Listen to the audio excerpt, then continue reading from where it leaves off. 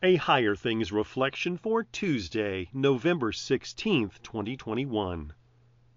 In the name of the Father, and of the Son, and of the Holy Spirit. Amen. The Lord is not slow to fulfill his promise, as some count slowness, but is patient toward you, not wishing that any should perish, but that all should reach repentance. 2 Peter 3, verse 9. In the name of Jesus. Amen. Have you noticed that when you're anxiously waiting for something, like the Amazon Prime item you ordered just yesterday, it takes forever for that thing to arrive? In the reading today, the Apostle Peter points out to us that a person's perception of how long it is taking for the Lord to return in judgment is affected by that person's perspective. The one who mocks the faith thinks that it's taking way too long, and he uses that to argue that Jesus is never coming back, and therefore the Christian faith is nothing but nonsense. The believer has an altogether different perspective on this. Believers see the Lord's delay as a blessing and as an opportunity to proclaim the gospel far and wide, so that the Holy Spirit might work through that gospel to bring more to baptism and to life in the kingdom of God. After Jesus completed the redemption of sinners by his perfect life and his innocent suffering and death, and after he proclaimed it in his resurrection from the dead, the Lord Jesus commissioned his church to go into all the world and proclaim the gospel to the whole creation.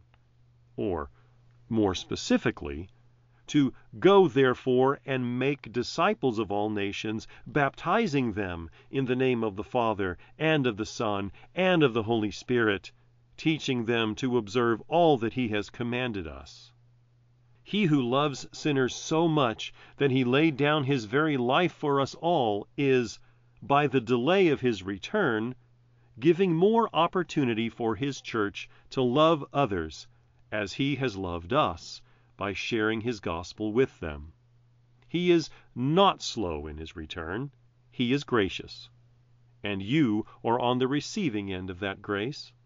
Therefore, beloved, since you are waiting for these, be diligent to be found by him without spot or blemish, and at peace. In the name of Jesus. Amen. My Savior paid the debt I owe, and for my sin was smitten. Within the book of life I know my name has now been written. I will not doubt, for I am free, and Satan cannot threaten me. There is no condemnation. I believe in God, the Father Almighty, maker of heaven and earth, and in Jesus Christ, his only Son, our Lord, who was conceived by the Holy Spirit, born of the Virgin Mary, suffered under Pontius Pilate, was crucified, died, and was buried. He descended into hell.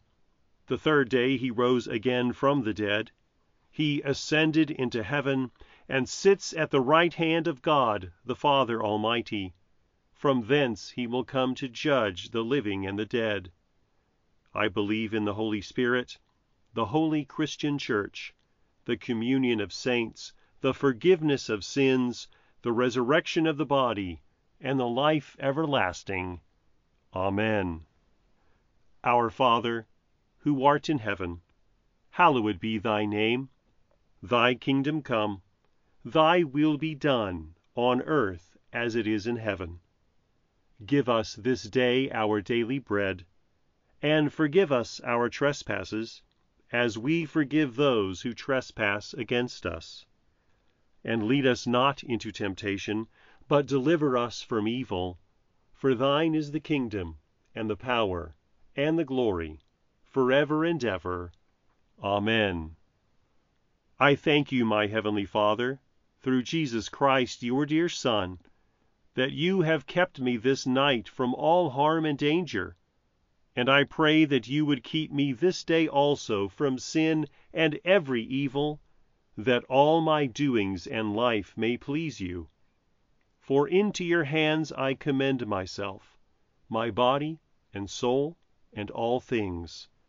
Let your holy angel be with me, that the evil foe may have no power over me. Amen. Higher Things Daily Reflections are free, just like the gospel, but they exist and grow from your generous contributions. All donations are tax deductible.